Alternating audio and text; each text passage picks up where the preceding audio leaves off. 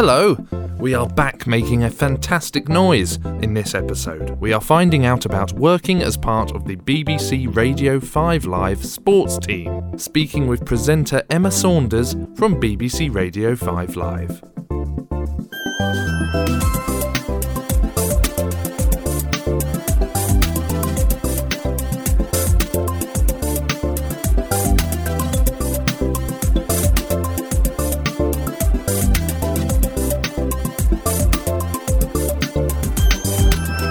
I'm Terry Lee, Senior Tutor in Radio and Audio at the University of Bedfordshire. Thank you for your time and thank you for your ears. The summer of 2021 has given us an amazing feast of overdue sport.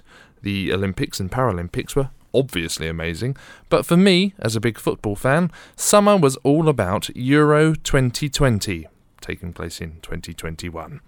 When I wasn't watching matches on TV, I was listening to them on the radio or listening to radio and podcasts about the tournament. Football, broadly speaking, is my go-to listening experience, much to my wife's non-delight. So obviously I was delighted when earlier this month a 5 Live sports broadcaster agreed to speak with me about her experiences of covering the tournament. My name is Emma Saunders and I am a freelance sports broadcaster. Emma is someone you may have heard on the radio or come across on television or even seen on a football pitch before a football match. She covers a variety of sports, as we will hear, but she largely focuses on football. It also turns out she's a big fan of the Australian soap Neighbours. Honestly, I used to be a massive Neighbours fan to the point where I didn't miss an episode for about 15 years. Funnily enough, my sister was very recently sent a video recorded by Alan Fletcher, who plays Dr. Carl Kennedy in the soap, as a birthday present. I've got a big birthday coming up as well. I'm 30 in October. Okay, so yeah. He'll do it. Send this to my friends. Yeah, I get the. Yeah. I don't know where it's from, but it's obviously, you just Google it, and it was like a full-on minute and a half of him strumming the guitar and singing some nonsense, and it's so cheesy. It's brilliant. Dr. Carl, Harold. Emma was extremely generous with her time and gave some incredible insight into making radio with 5 Live Sport. After we hear from Emma, I will recommend something else to listen to, and we will have the radio word of the week. But let's get to Emma. I began the conversation by asking her if she now felt like an established part of the BBC 5 Live team. Even when you say that out loud, I'm such a radio geek, and I've been working in radio and for the BBC for quite a while now, but I still kind of get shivers down my spine, like I'm part of the 5 Live radio team. Because I think as a sports fan growing up and being so passionate about radio, it is the ultimate job. Do I feel established? Yes, I would say so. I think especially after this summer, I came through BBC local radio, which is quite a common pathway for people that end up on 5 Live. So I came through BBC Radio London, and my first work experience with them was back in London 2012, which is telling, isn't it, of just how old I am now, which was amazing, though, because, of course, it was when the Olympics were on, and it was just such an incredible time to, even though at that stage, I was making teas and coffees mainly, and at best sort of picking up the phone, booking guests and just overseeing things. But it was such an amazing opportunity to take it all in and just see how radio works and all the production that goes into it. Because yes, you might just hear my voice on 5 Live, but there is such a huge team of people behind that. So that introduction during the Olympics in London 2012 was amazing, that work experience. And from there, I got started in production, and after a couple of years went on air with Radio London, and eventually about 4 years ago maybe, I got my first opportunity with network radio, which is 5 Live, as a football reporter. So I did a bit of game reporting, and then my first on-air experience presenting was actually 606, so the football phone-in with Robbie Savage, which was being thrown in at the deep end a little bit, speaking to football fans far and wide. I did a little bit of 606 over the course of a year or so, and then 5 Live off the back of that gave me a few opportunities. So I've been used in all different types of shows, mainly depping for the main presenters when they're not there. But I think after this summer, having 5 weeks straight of being a regular voice on the podcast, on air presenting and reporting from the England camp. Yeah, I think I feel part of the team now, which is lovely. And hopefully going forward, you'll continue to hear my voice on 5 Live. Great. Well, I'm glad you feel part of the team, because you're certainly someone I hear a lot of on the station, and you've given us a lot to chew over in that last answer, because amongst other things, you mentioned working on 606 with 5 Live. I feel like I should explain to some people that don't know the program. For example, it's one of 5 Live's longest running programs, if not the most long running program on the station. It's essentially the football phone in, where people talk about football, and you get some entertaining callers, and I guess the interaction between them and the people, like in the case of when you and Robbie were on it, they'll be talking to you and Robbie. And Robbie Savage, for people who don't know, is a former footballer and certainly a football personality who likes to argue. Likes to argue, or does he just always have a viewpoint that just coincidentally is the opposite of the presenter and the caller? Who knows? He's great to work with. Him and Chris Sutton, actually, I should mention, they're both the regular pundits. Actually, they present it between themselves as well now, and it is an excellent listen. And 606 is a flagship show on 5 Live, Saturday and Sunday evenings, and it's a chance for football fans to vent their frustrations in a lot of cases, but also just pick up the phone and gloat when their team has won as well.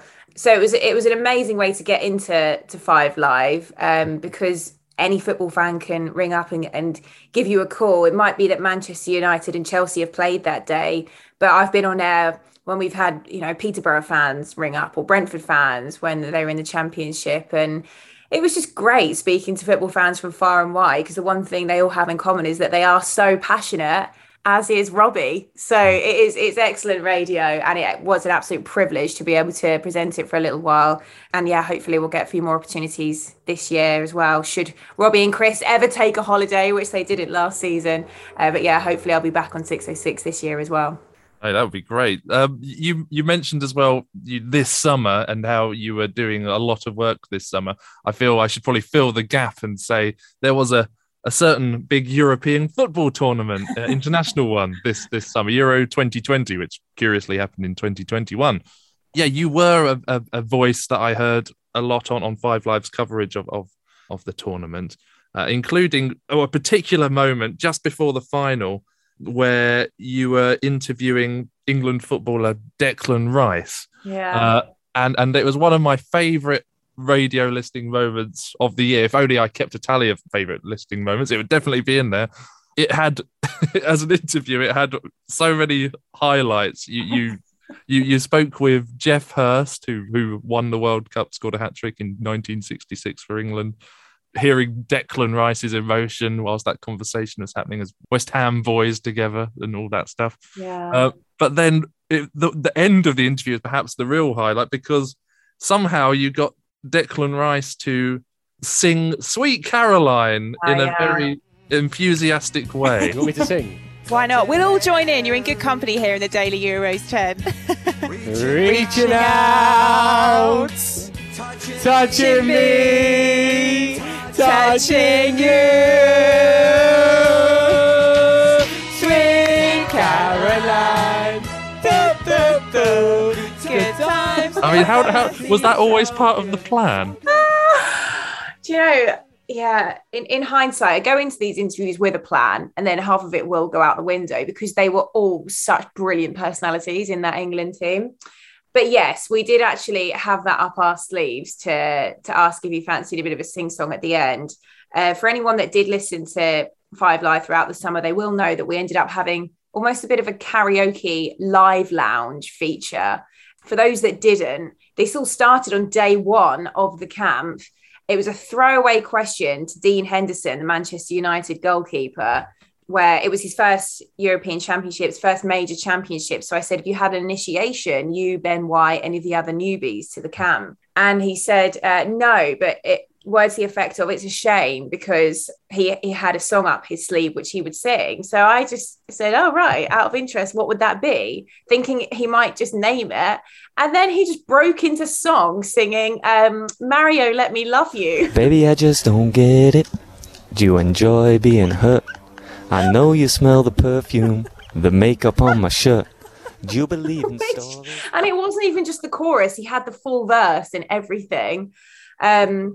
So that was hilarious. And up next, the way that the camp worked was they just had players coming through on the first day, and we got to speak to a few different players, and they were almost on rotation, going in and out the different tents, speaking to different people. So Raheem Sterling was up next, and he was stood just behind Dean Henderson when he started singing to us. So Raheem saw it.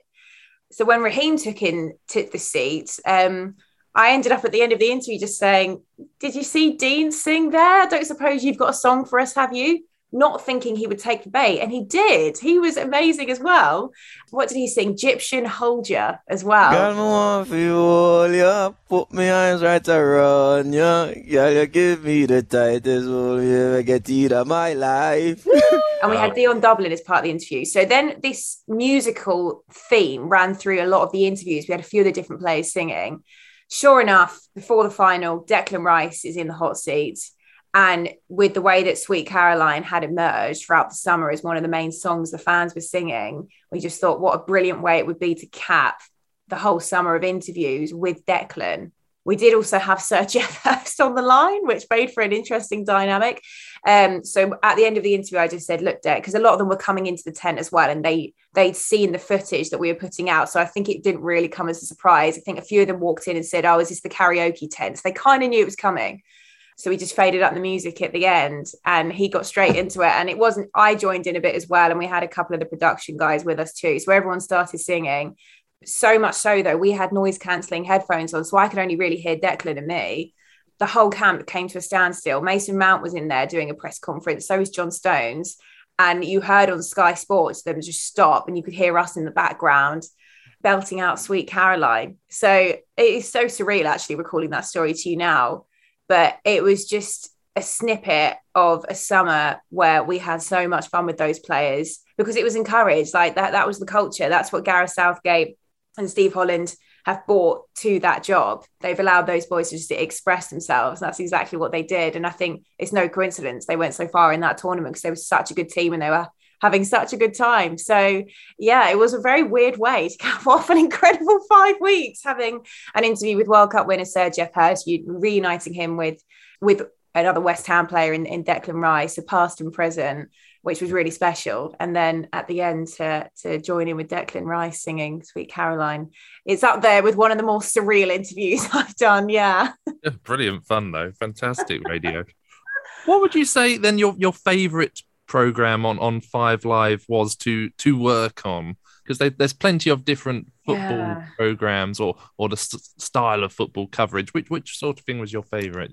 That's such a hard question to answer. I'm going to give you a politician's answer here and kind of say I do like doing a bit of all of them. The first time I covered Mark Chapman and sat in the hot seat on a Saturday, because that is the Five Live flagship program, Saturday afternoon sport, when you hear that theme tune come in. Yeah, that was pretty incredible. But Friday nights are really good as well. Friday Night Club, when you're previewing the weekend's action, they always get some good guests on there. And it's just a bit of fun. I've done that a few times with Jermaine Genius. The Premier League Sunday is really, really great as well, because you've always got some heavyweight clashes in that one. Again, the guests are really good. Plenty of live football to talk about.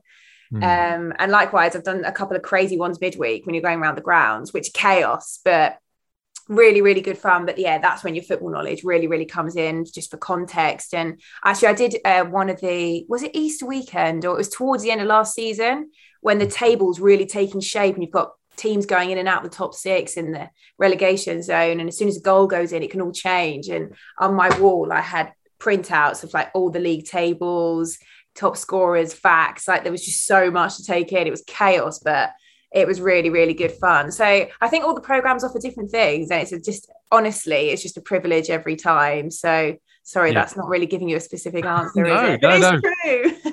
I mean, it kind of paints the picture of the diversity of these programs. Although you referred to where you're going around the grounds, and that happens on the Saturday programs and the midweek evening programs when there's lots of games on.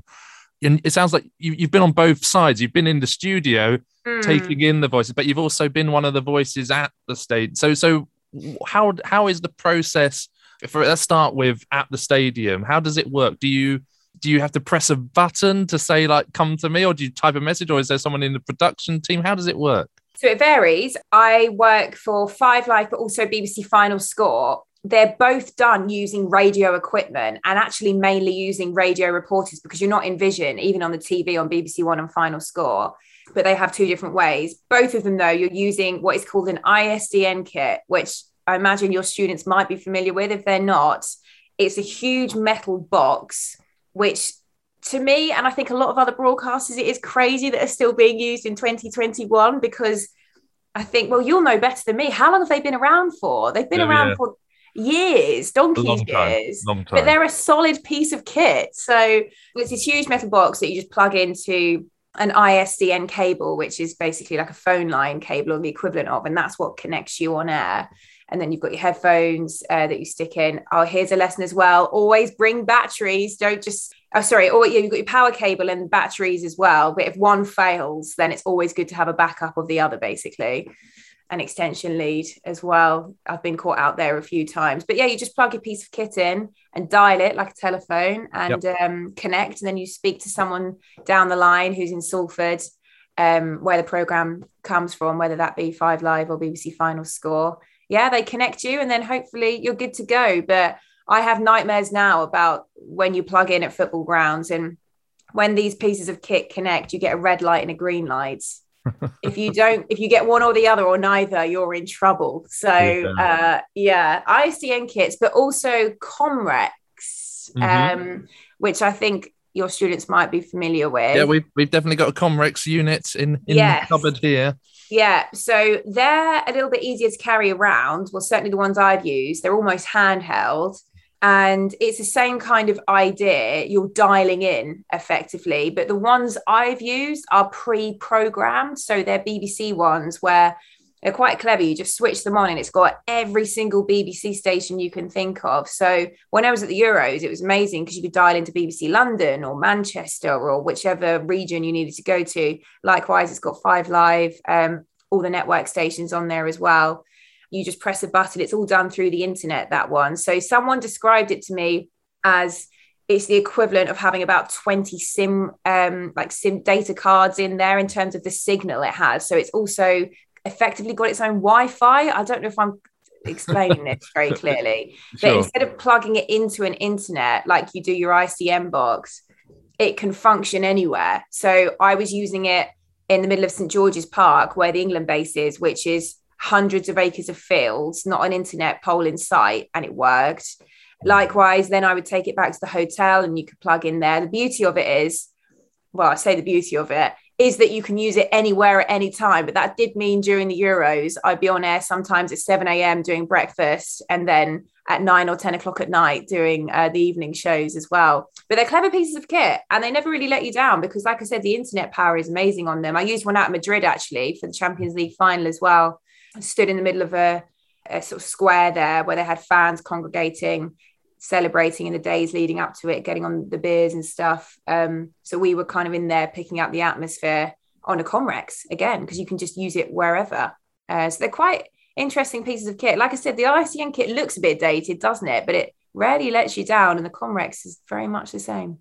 Well, yes, there's reasons why you professionals are still using some of these bits of kits, because nothing better has come along yet, I guess, generally speaking. Amazing insight there. I guess in terms of when you're in the studio end then, other than it being manic, presumably you've got a production team who are trying to feed you the right people at the right times, because what always gets me is how well with these programs you get people just as goals go in, or even like there's a that was your original question, wasn't it? So there's a couple of ways of doing it. On Final Score, we can effectively buzz them. So there's on these ICN kits, there's this weird setting where if you hold down the star button like you would on a phone, and number 1, I think it sends a buzz through to the studio. So if I get a goal, if it's not a Premier League game, because the Premier League games they have on screen, so they can see the action anyway happening. But if I'm at Millwall, for instance,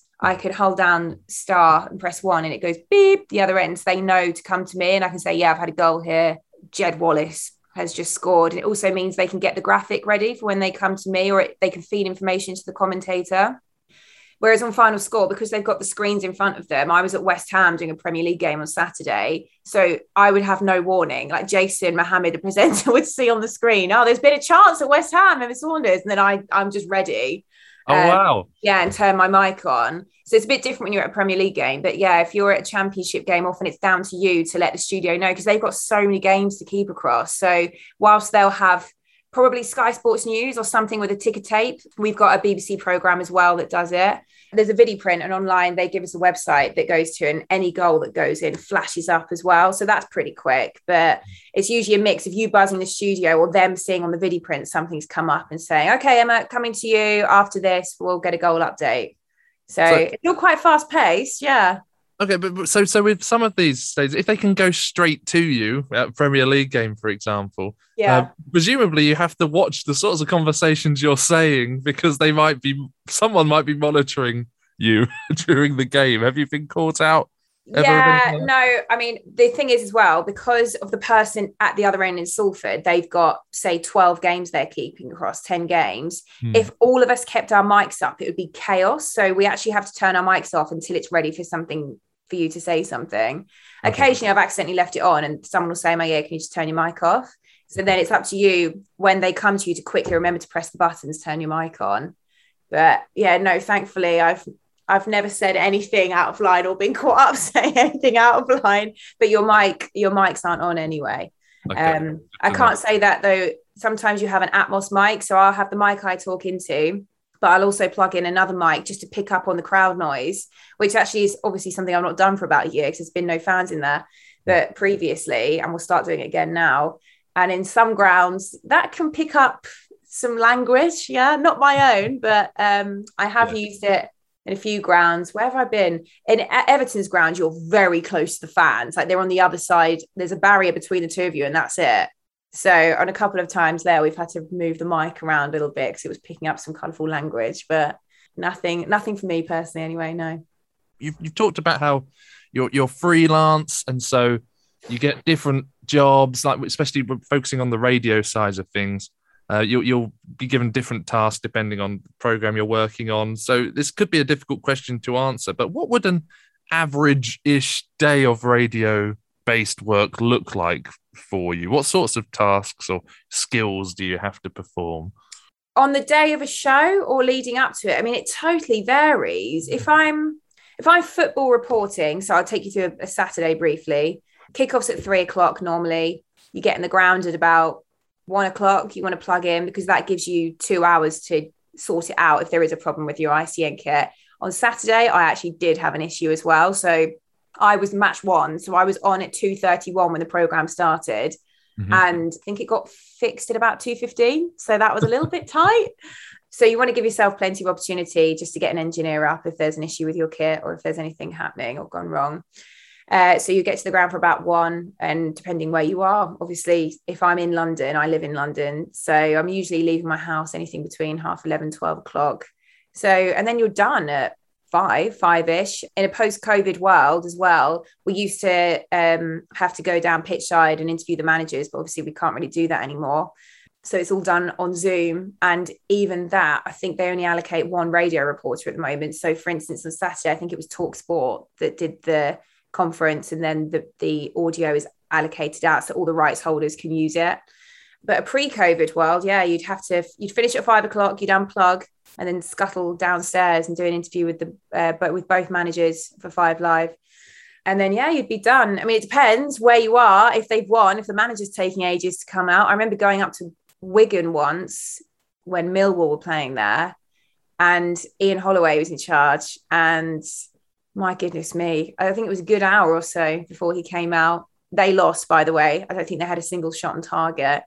So that was a long wait for an interview, which actually ultimately, it was only a couple of minutes, I think, because he was so fed up with what they'd done that evening. So, on a Saturday, you're done at about 5:30, 6 o'clock. So it's not a hugely long day. When I speak to my other friends that regularly do, 8, 9, 10 hours that work in other industries, when you think really 12 till 6 on a Saturday afternoon, and you're watching football, it's a dream. So that's your average Saturday afternoon reporting. But for instance, this week, I'm presenting 5 Live on Saturday, 7 hours. I'm on air 12 till 7.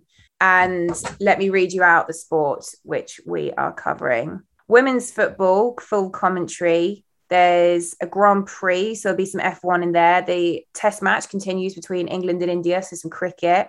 We've got the US Open, rugby league commentary, and the Josh Warrington fight.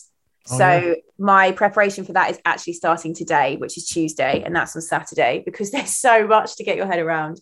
What does preparation look like then? Like, is it a case of you're doing some research to get yourself up to speed on things like the sports that you're less familiar with? I don't know. For example, you might, think that boxing wasn't your strong point, so you feel like you need to read up on Josh Warrington, that sort of thing. Yeah. I just think you'd never want to go into anything blind, not really. Sometimes it happens, you're on air, there's a breaking story, and you don't necessarily have a lot of knowledge in that area. There's not a lot you can do about that, but that is where your production team can be incredible, because they will have people behind the scenes that can quickly put together a couple of pointers for you for a 2-way on air. Me personally, I like to prepare, and be talking about a subject because I actually understand it, not because there's just questions written in front of me, because that's when it becomes a conversation. That's where you're interviewing someone and you can listen to what they say and you understand it, and then you can naturally bounce back and chat to them like you would normally, rather than just having questions written out in front of you, which might not necessarily mean very much. I think you can always tell the difference between interviews when that happens. So I will spend quite a bit of time just making sure I'm across all those different sports this week, reading up on them, what the main headlines are at the US Open that day, what the names are that are going to be playing, what their stories are so far. And likewise with the WSL kicking off this weekend, I'm also presenting a WSL preview show though on Friday night, which will feed nicely into Saturday's commentary as well. There's a huge misconception, the amount of people that talk to me about my job, and I think it's not necessarily their fault, but they just assume that I get given all these notes and told exactly what to say and when. And it's not true. We're journalists, we're trained journalists. You have to know about your topic, because I think if you don't, you can get quickly found out on air very, very quickly, especially on Radio 5 Live, because it's not like sometimes with TV, because of the adverts and everything, you might get 2-3 minute blocks to talk about something, a specific topic. Whereas on 5 Live, we can do 10-15 minutes on it and you get into real detail then. So you need to know what you're talking about.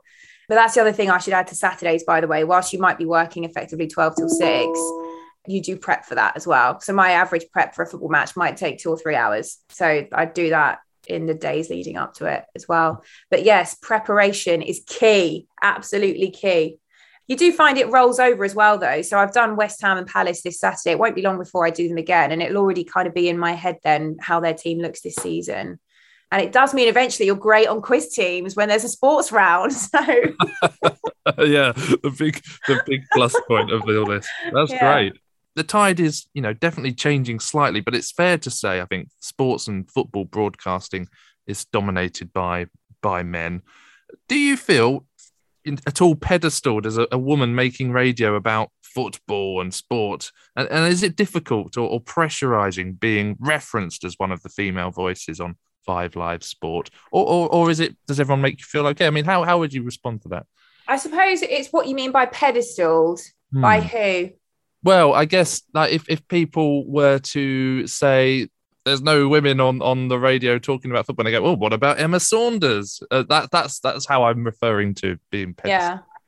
Yeah, I think first of all, it's changed so much since I started, which was, like I said, sort of 2012, 2013. And I would go to press conferences or be at a football ground for a match and be the only girl, the only woman. Whereas nowadays, I've had the complete opposite. I've turned up to Premier League games recently and all the reporters there for the main broadcasters are female. In fact, this England camp I've just done this summer, the main broadcasters, so 5 Live, TalkSport, ITV TV and BBC TV, 3 out of 4 of those people were female, which the FA commented it on themselves and said it was great. All of us are there on merit. We're trained journalists. We were not there to tick a box. All of us, I think, in our own right, had earned the opportunity to have that role. And I think now there are far more women in these roles.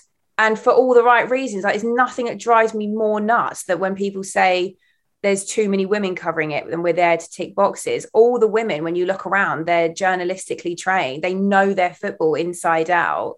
I never feel as if I'm on air because I'm a woman. I think I'm on air because I'm a sports broadcaster. It wouldn't matter if I was male or female. Certainly, yeah, with 5 Live as well.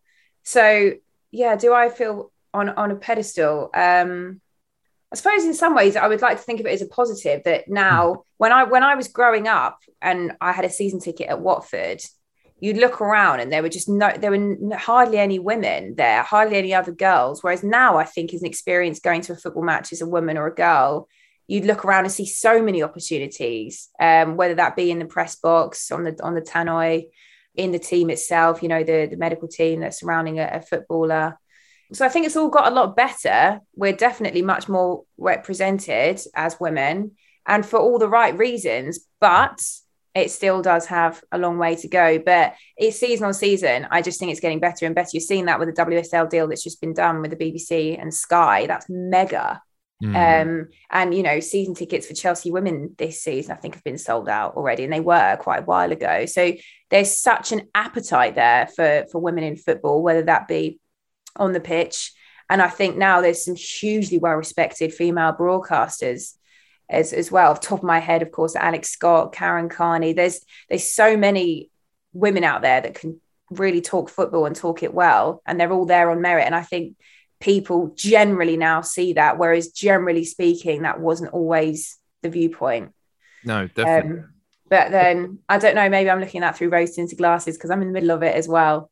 No, yeah, and you are, and that's why it's your perspective so interesting. And you know, as a football fan and a listener of football coverage, football programming is my favourite radio programming to listen to. Understandably, it's my big passion and interest. And I think just last weekend, or perhaps the weekend before, I heard on 5 Live a football commentary with a female commentator and a female co-commentator, and it's normal now that happens. It was only a few years ago where there would have been a big deal made out of that. Are you referring to Robin Cowan, and was she alongside Karen Carney? Yeah, quite. The two of they're unbelievable broadcasters. Like, the fact they're female shouldn't even, for me, it's got to where it should be when that's not even a conversation. I can see why you've pointed that out, because it is still unusual to have a combination of two women together. But for me, it should be that was a great commentary. And it's just a coincidence that they were both female as well, you know? You talked about having a Watford season ticket from a young age, and presumably then sport has been a big part of your life for a while.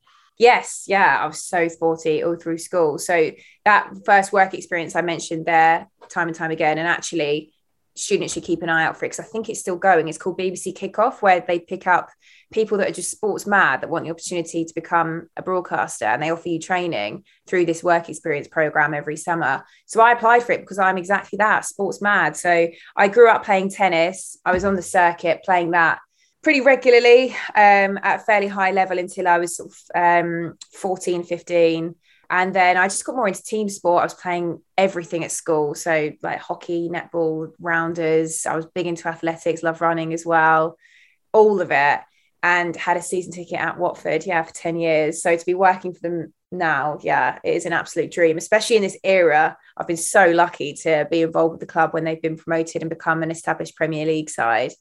So I was just absolutely sports crazy, but mainly football, which I think has probably paid dividends now as well, because there will be times I'm on air and I, end up just at the back of my head thinking about something which I experienced as a fan years ago before I even became as a broadcaster. And I think it definitely adds to your knowledge and I suppose your weight then as a broadcaster, because you have all these other experiences you can draw on. And I suppose if you're not going to make it as a professional sportsman, the next best thing is to be in the arena talking about it and speaking to those people that have made it, because they're so extraordinary and they have all these amazing, incredible stories to tell. So I think being such a sports fanatic to be doing this job now, it is a dream. Footballers generally, I'm being stereotypical here, have a reputation for not always being the most interesting people to interview. So there's a knack to getting some entertaining answers out of footballers. Saying that, we were talking earlier about all these great entertaining answers you were getting out of footballers, but is it a challenge to get conversations which you think are of interest, or do you think because they are footballers or sports people, automatically those conversations will be interesting? I think all of them are individually interesting people. I think just over the years, it's twofold. If you get a player that's come through a big club, they are media trained, and they are used to regularly facing press who ask them awkward questions that they don't want to answer. And I think then naturally they go into every interview with the expectation there's going to be someone there that's going to ask a very difficult question which they don't want to answer. That's naturally going to happen to you or I or anyone that was in that situation. In my experience, and this is what I try to do in the England camp, I just think just speak to these people like human beings. That's what they are. Yes, they've achieved incredible, extraordinary things, but these people are just like you and I. They've got families, they've got interests that are outside of the sport that they do at an extraordinary level.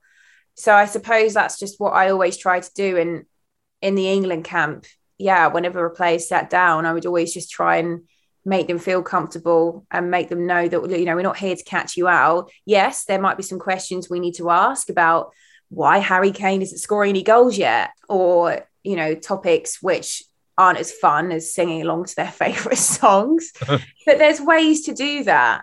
And I think as a journalist, you can do both. You can get to the crux of a topic, even if it is slightly awkward or difficult for that person to talk about, just the way you go about it. And I think a lot of that is just speaking to someone on a very human level. I mean, I have friends and family that listen to me do interviews and they say, it just sounds like you. It just sounds like you talk to us. And I just think, I think sometimes when you treat it like a performance, talking to a player, that's when they might freeze up a little bit as well.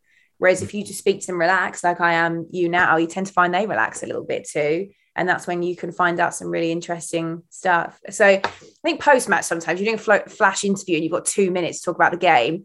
You're not going to get that person's life story and they might not say anything that interesting. But I think there's definitely a time and a place. And just all round, if you speak to people like human beings, they'll generally give you quite a human answer. It tends to work for me anyway. Emma, I read somewhere that you, as a student, studied geography and then got into student radio at university. Like, were you always looking to get into student radio at university? And was the idea of being on radio and talking to lots of people, was that always part of your plan?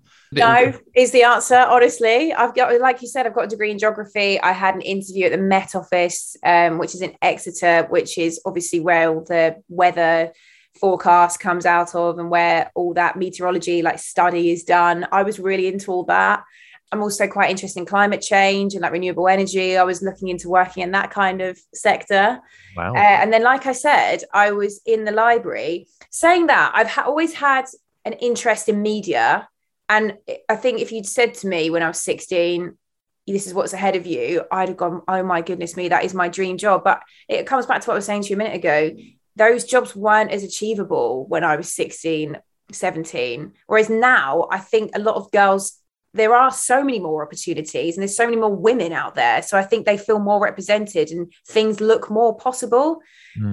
Whereas for me, honestly, Jackie Oatley was the only female broadcaster really I can remember at the time. And actually Ellie Oldroyd as well. But they were the only two. Whereas now, I imagine any of your students, if you ask them to name female broadcasters, they can really name 4, 5, 6, 7 easily because there's so many more.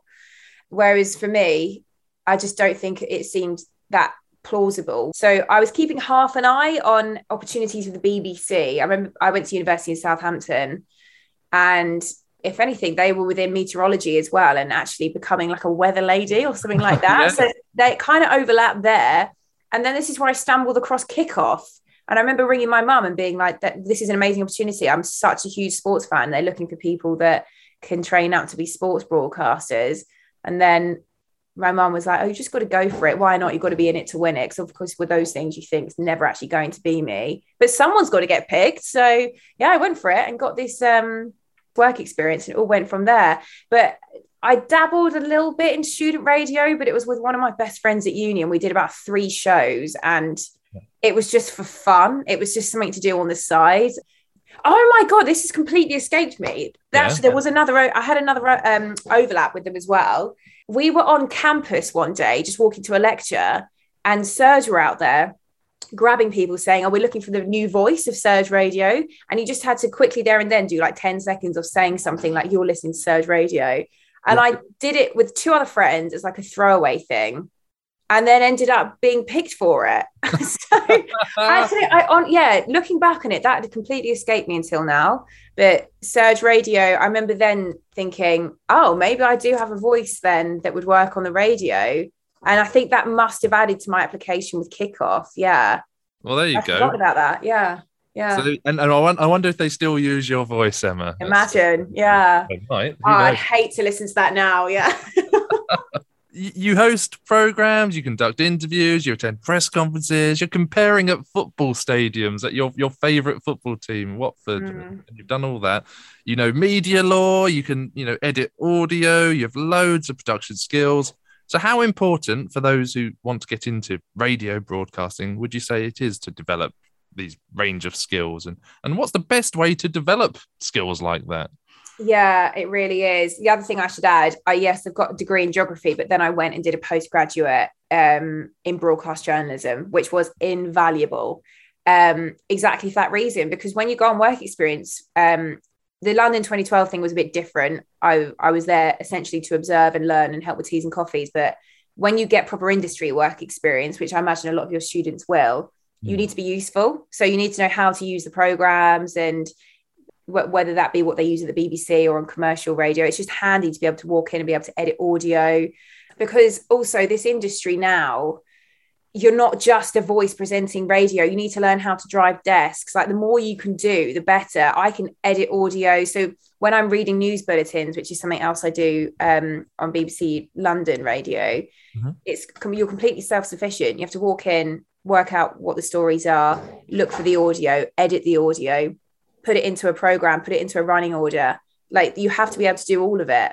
So I can't stress enough, even if you want to be on air, that's the eventual goal. You don't really have much interest in production, learn all the production stuff as well, because you might have to use it as a presenter down the line. But also, I think it just helps having that understanding. If there is an issue, technically, for instance, at West Ham on Saturday, when I was having technical issues there, because I've done all the production stuff and I worked in production for 2 or 3 years before I even went on air, you can understand what they're going through their end as well. It just makes the whole process a lot easier.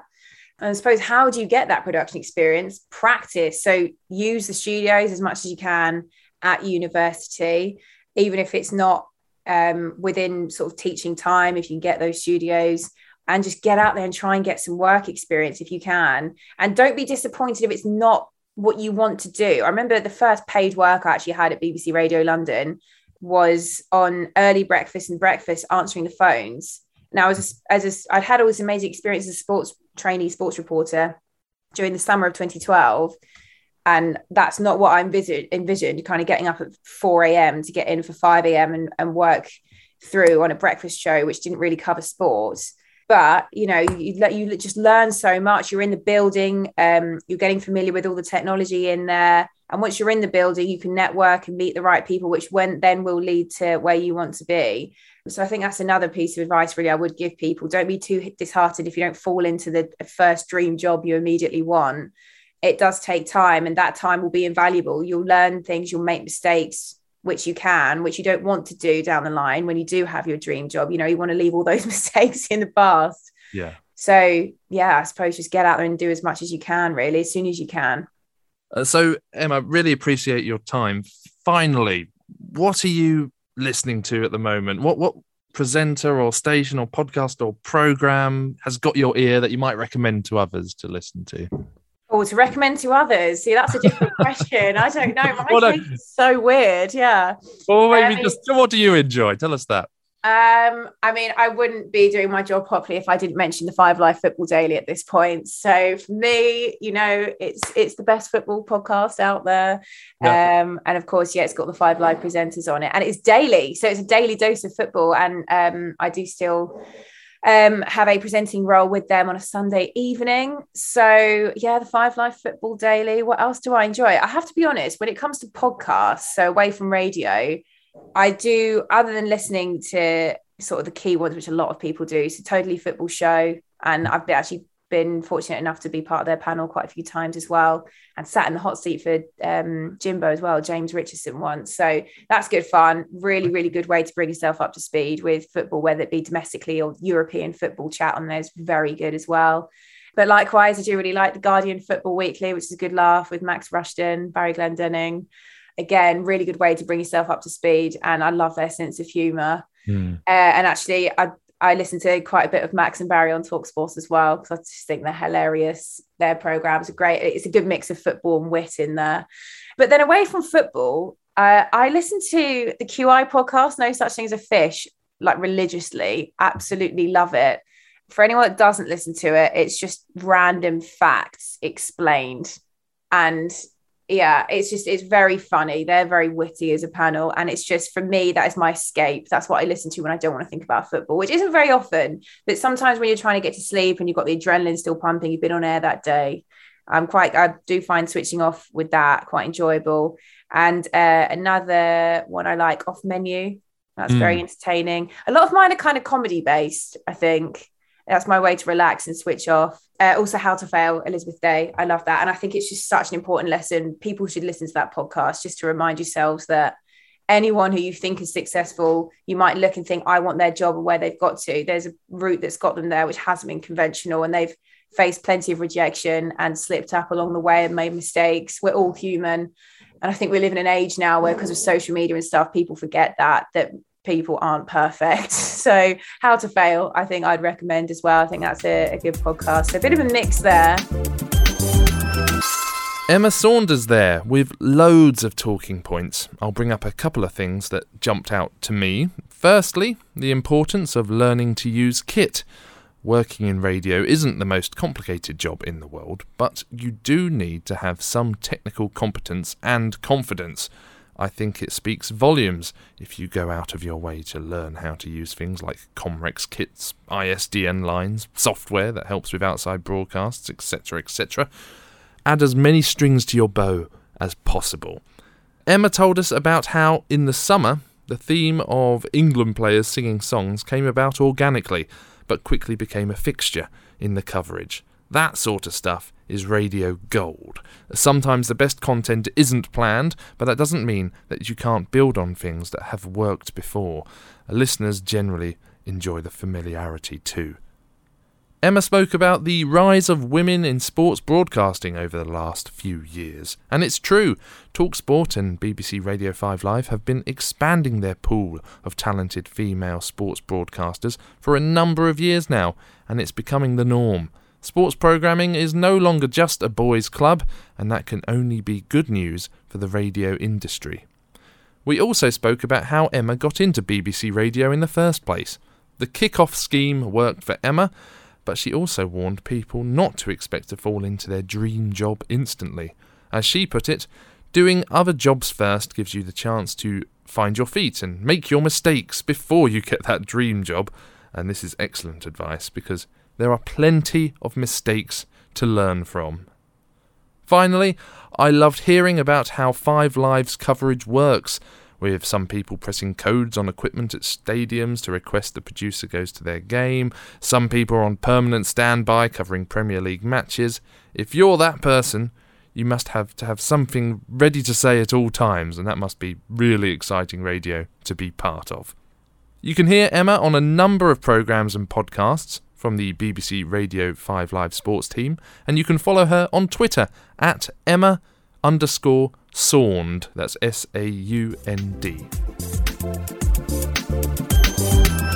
I always make time to briefly talk about something that I've enjoyed listening to recently. The Skewer is an unusual production for BBC Radio 4 produced by John Holmes. It has won loads of awards, which is no surprise because it is superbly produced. But how to describe it? Satire? Yes. Cassette Boy inspired? Perhaps. Full of bad language? Definitely. But really, there's nothing like it. They describe themselves as a kind of concept album made of music and news. The Skewer is so unique and such an editing feat, I recommend everyone subscribe to it on their podcast apps. Episodes are a breathless 15 minutes long each, but expect it to cross some of your lines privately set about taste and decency from time to time. Find The Skewer wherever you get your podcasts or on the BBC Sounds app. If you would like to contact us here at Fantastic Noise, be it with audio that you recommend, stories, suggestions for future podcasts, feedback, or something else, find us on Facebook, Instagram and Twitter at A Fantastic Noise. You can also email us on fantasticnoise@beds.ac.uk. Before we go, it's time for the radio word of the week. Today it is actually 2 words: bit rate. A bit rate is measured in kilobits per second, or kbps. This is describing how many bits of data are in a single second of audio. This only becomes relevant, however, when converting audio to MP3, as the higher the bit rate, the larger the file will be. Many talk-based podcasts are uploaded at 96 kbps. Mono. Those using music, like music beds under Voices and such, might opt for 128 kbps. I tend to use 192 kbps or higher when I can. The highest quality bitrate an MP3 can be is 320, which takes up about 144 megabytes of space for an hour-long file. Comparatively, a 96 kbps hour-long file takes about 43 megabytes of space, so you can quite see why it's a popular bitrate size. The difference in quality, though, is noticeable, especially when listening with headphones, and the higher the bitrate, the better quality of file, and the larger the file too. Bitrate is our radio word of the week. That is it for this episode of Fantastic Noise. Thanks so much for joining us. Do subscribe, give us a review and rating, and follow us on social media at A Fantastic Noise for future updates and previews. Thanks again to our guest today, Emma Saunders, who you can hear regularly on BBC 5 Live Sport. Our artwork was produced by Stu Elvin, that is Stu with a double O. Our theme music is by Liam Aiton, remixed by Daniel Potter. This podcast was produced by me for the University of Bedfordshire's radio team, part of the School of Culture and Communications, and recorded in the studios of Radiolab 97.1 FM. I'm Terry Lee, and this, I hope you'll agree, has been a fantastic noise.